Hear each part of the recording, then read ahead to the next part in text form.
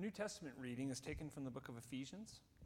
We'll be reading chapter 1, verses 15 to 23. Paul writes to the church in Ephesus, "For this reason, ever since I heard about your faith in the Lord Jesus and your love for all God's people, I have not stopped giving thanks for you, remembering you in my prayers.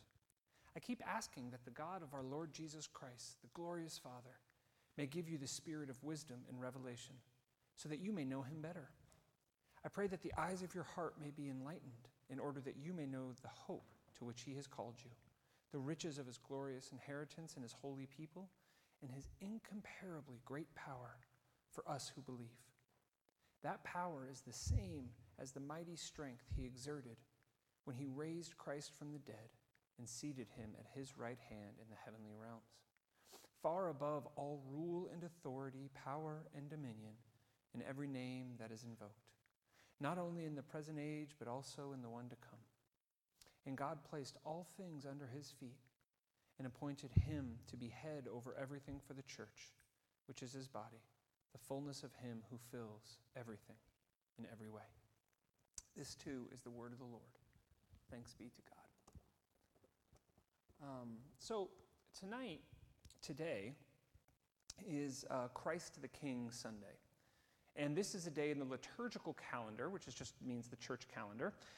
It's a feast day. It's a day of celebration.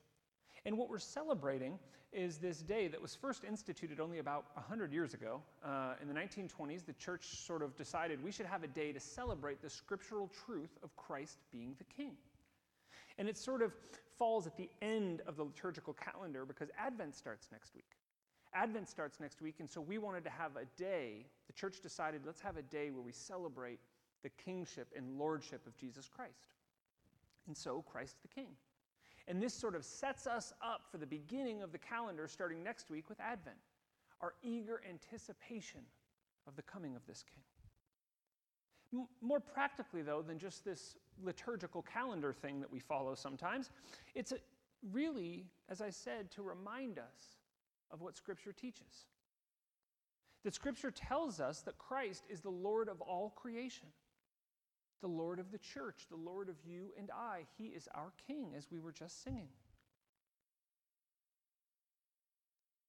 And the reason is, we talked about this last week, we talk about this all the time, because it was this coming of Jesus Christ that allowed us, you and I, to be reconciled with our God.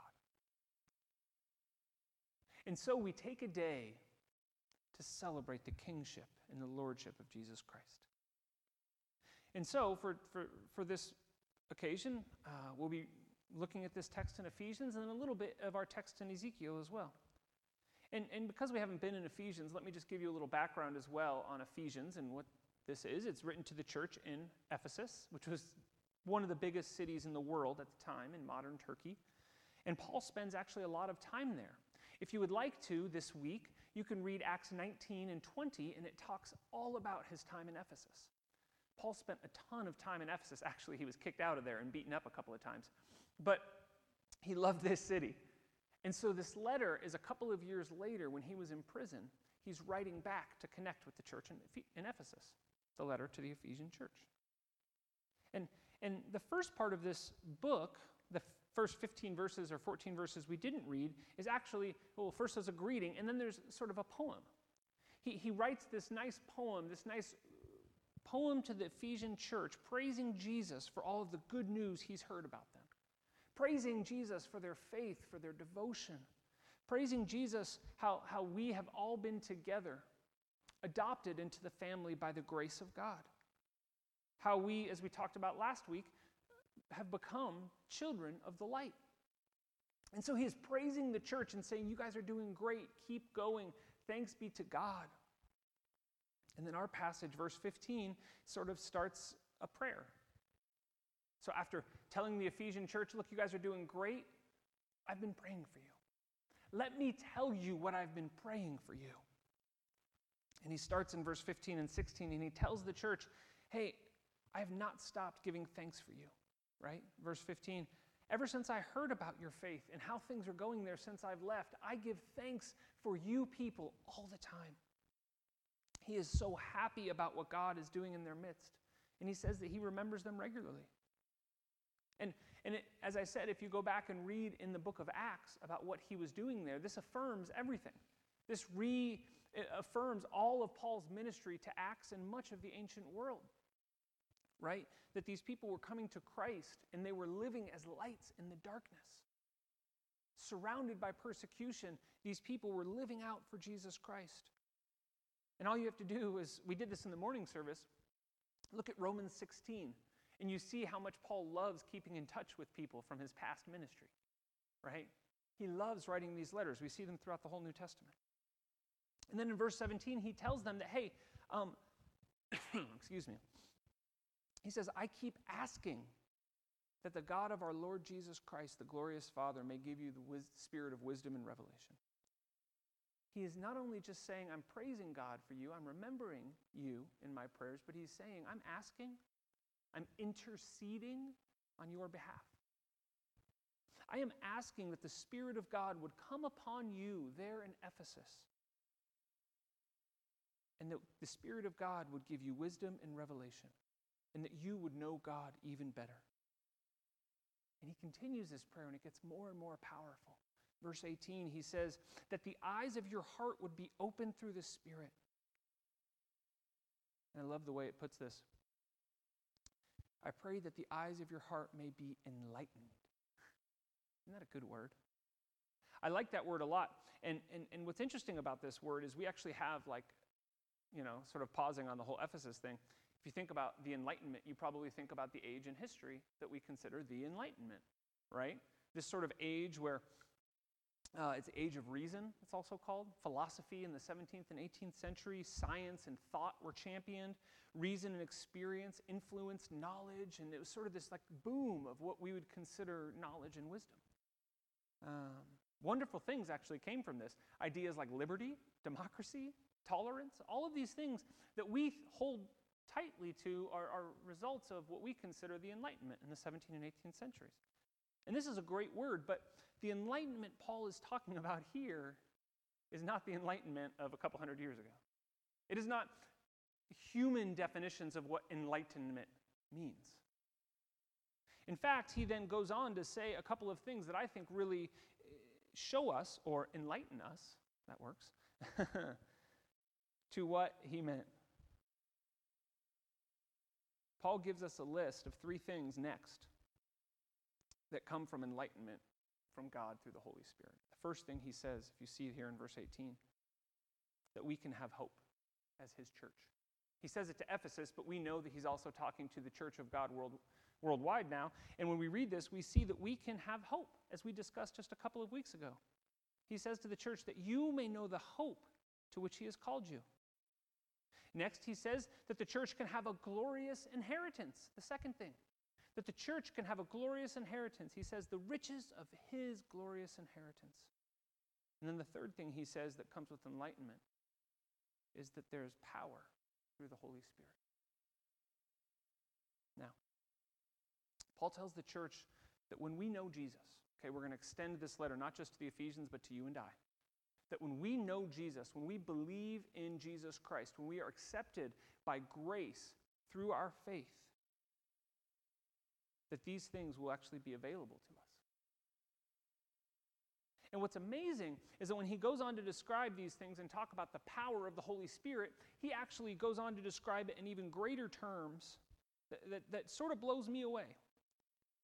To the same power, the very same power that raised Christ from the dead and seated him at the right hand of God is available to those who believe. Verse 20, he says it's giving him all power and authority and rule, not only now, but for eternity in verse 21. And then God, after doing this great work in Christ, gave Christ the authority to lead us, the church, which is you and I, because we are his body. Now, this is kind of a big deal. This is kind of a big deal, and it's even bigger than we might think. So don't allow your brain, sometimes my brain does this, where I sort of say, oh yeah, sure. I've been in church a long time. I've heard this before. Now really think what this is saying. This is saying that when we believe these things we're singing, when we believe in that cross right there, that we are given these things. That we are given things that are beyond anything we can comprehend, and that all we have to do is say yes. I mean, let's just look a little more deeply at these three things. The first one, hope. The hope to which he has called you, or more accurately, this is not individual, this is communal. It should say the hope to which he has called you all. What is the hope that Christ has called you all to? It's to one another. It's to his holy people. This is plural. This is a unifying hope. This is a hope that brings us together so that we don't feel alone, which, as many of us know, is one of the worst feelings in the world. Feeling alone. Because we know that brokenness and suffering and pain and sin makes us feel alone and makes us feel isolated. But what Paul tells the church here is that our hearts will be enlightened, that we would know that we have this glorious inheritance, that we are unified as one body, that we all are in this together, that we all have the same calling under Jesus Christ. I mean, that right there would be enough, should be enough to transform this world, because this world has become so individualistic and so isolated. But then he continues and he says, you also have this glorious inheritance. So not only do you have this hope, the riches, or not only do you have this hope to which he's called us all together, but then we also have the riches of his glorious inheritance. This one's pretty easy. It's the Sunday school answer. We have Jesus. Not only do we have each other, we have Jesus. Anyone remember? Advent's coming up, so I'm jumping the gun a little bit. Matthew 1:23, a great verse to memorize. Behold, the virgin shall conceive and bear a son, and they shall call his name Emmanuel, which means God with us. How good is that? So we have each other. We all have this unifying hope under Jesus Christ. And then, not only do we have each other to walk through this life with, but then we have the very gift of Jesus Christ to be with us, in us, and through us all. Our inheritance, all of us together, our inheritance is to be with Jesus, to be reconciled with God through Jesus. And this seems too good to be true. Not only do we have people, not only do we have the church, but then we also have our Lord and Savior Jesus Christ. But then, as if that weren't enough, the third thing Paul tells the church in Ephesus that when they believe they get is power. The same power that raised Christ from the dead is available to you and I each and every day. Romans 8, chapter 11 says, if the spirit of him who raised Jesus from the dead is living in you, he who raised Christ from the dead will also give life to your mortal bodies because of his spirit who lives in you. Church, we have the power of the Spirit of God inside of us. I mean, think about these three things that Paul tells the church. We have a calling from God to be unified as one body. We have God with us through Christ to show us that death does not need to be feared, that we have all been redeemed, and we have the same power as the Holy Spirit in all of us as a church to continue God's mission here on earth. To be little Christs, right? Christians. To go out and be like Jesus, continuing the mission of Jesus here on earth. And this, as we know, is not a new idea. This wasn't something that just sort of Paul thought of. This wasn't even something that Jesus thought of. Well, what did we just read in Ezekiel? This was the plan all along. See, many people look at the Bible and they think, oh, okay, people messed up, and then God sent Jesus, right? God had this great idea, and was like, oh, no, now I'll send Jesus. No, this was the plan. This was God's plan. What did he say in Ezekiel chapter 34? I will place over them one shepherd, my servant David. And he will tend them. He will tend them and be their shepherd. I, the Lord, will be their God. And my servant David will be prince among them. I, the Lord, have spoken. And in this prophecy from Ezekiel, David is the one who comes in the line of David. It's Jesus. This is our righteous king. The reason we celebrate Christ the King is because he is a good, righteous king whom God has appointed to rule over us. And he is not a domineering or authoritative king. No, he gives us one another. He gives us his very self, and he gives us the Holy Spirit that we would be able to do the things he did. And as a church, sometimes I really wonder if we've forgotten this. As a church, sometimes I wonder, why are we forgetting these promises that have been made to us? Why do we sometimes forget the mighty strength, verse 19, that we have access to? I mean, Christ the King Sunday. The title of this sermon is Thankful for a Righteous King. I mean, are you really thankful for these things? Do you remember these promises and live in a way that is thankful? In America, we celebrate Thanksgiving this week, right? Which is this awkward time when people go around the table and say, what are you thankful for this year? You know, and you have to think up something really kind of deep, but not too deep, and families have all these great conversations. And if you don't have anything to be thankful for right now, I just gave you 3 things. The people in this room and the church worldwide, that Jesus gives his very self to you, and that he also equipped you with the power of the Holy Spirit to do the things he did, to love people the way he loved, to serve the way he served. What other king can offer this? What other person can offer you these things? What other ideology, what other philosophy, what great principle that came from the Enlightenment can offer you the enlightenment of the Holy Spirit? If you find something better, let me know. Because in my estimation, nothing can compare to this. And this is why we trust in Christ the King. This is why we do not give our allegiance to anything or anyone else. Because there is no other king like him. The church, I need to be honest real quick as we wind down here, is that we also need to know that if these things are possible with enlightenment in Jesus Christ, then so too are the opposites. If we choose to follow Jesus, we are given these things. But if we choose to live in disobedience, and if we choose to not believe these things of Jesus, then so too are the opposites possible. If we do not choose Christ, if we do not believe and seek the kingdom of God, as we talked about in the Sermon on the Mount, then the opposite of these wonderful promises may happen in our lives. You see, rather than having wisdom and revelation, verse 17, you may be foolish and unwise in how you live your life. Rather than knowing God better, as he says in verse 17, without Jesus we will drift further and further from God. This same God who desires to know you, without believing in Christ and who Christ was and what Christ did, we will get further and further away from reconciliation with God. Instead of being enlightened, instead of knowing these wonderful truths and having hope, we will live in ignorance and despair without hope.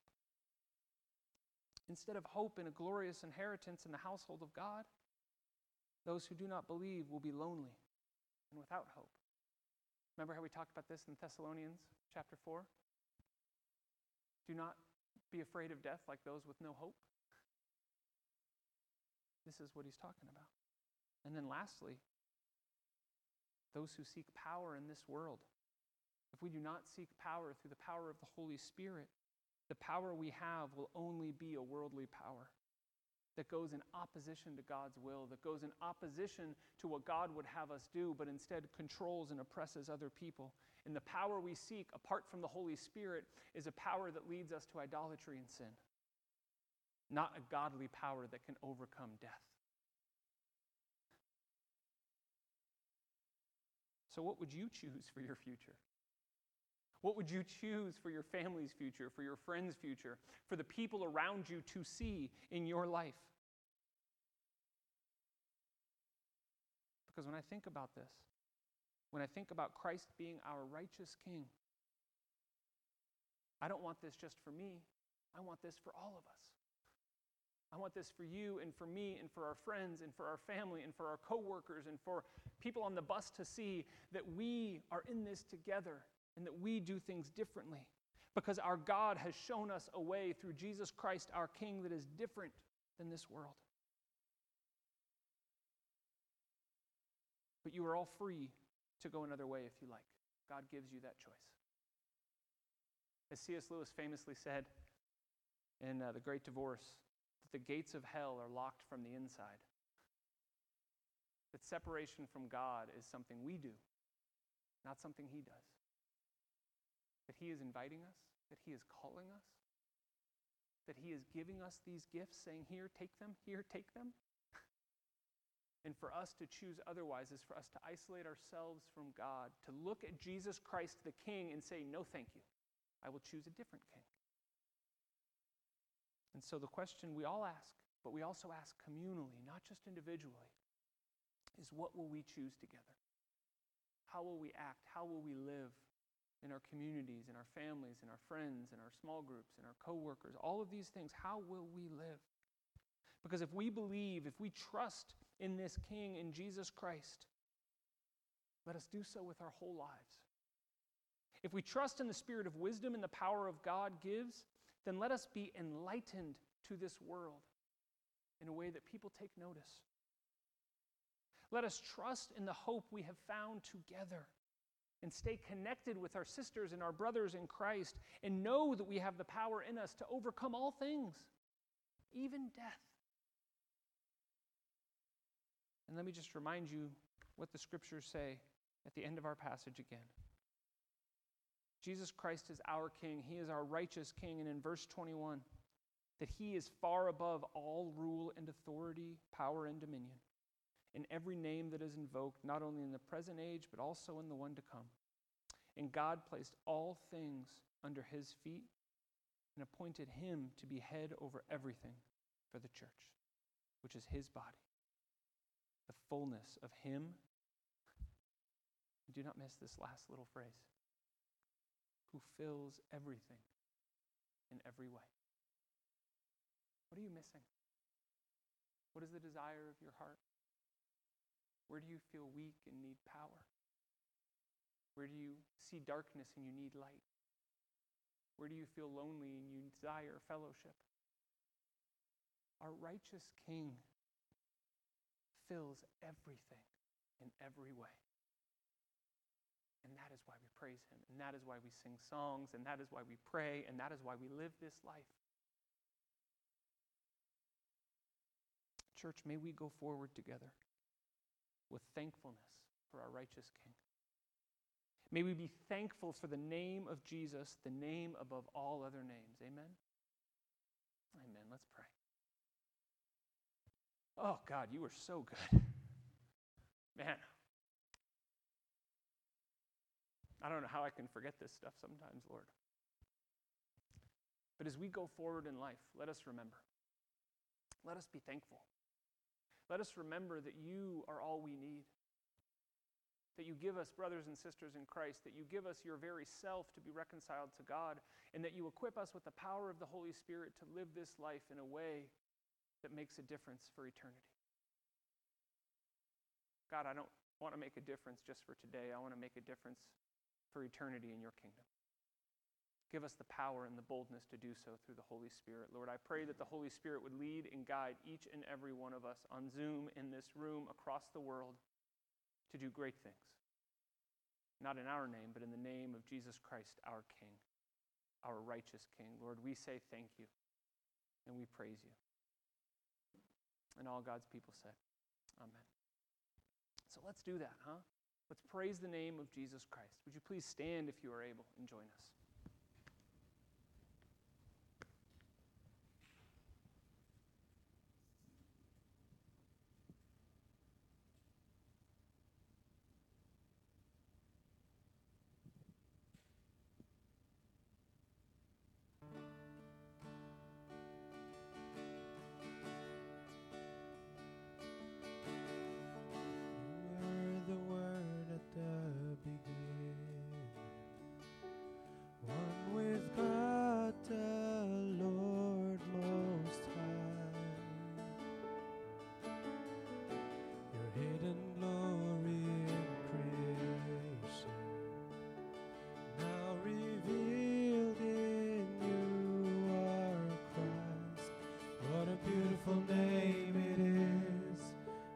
Beautiful name it is, the name of Jesus Christ, my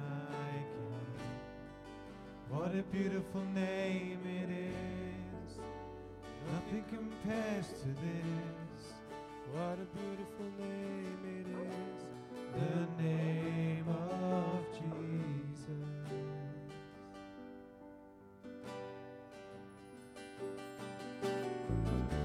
You didn't want heaven without us. So Jesus, you brought heaven down. Sin was great, your love was greater. What could separate us now? What a wonderful name it is. What a wonderful name it is. The name of Jesus Christ my King. What a wonderful name it is. Nothing compares to this. What a wonderful name it is. The name of Jesus. What a wonderful name it is. The name of Jesus.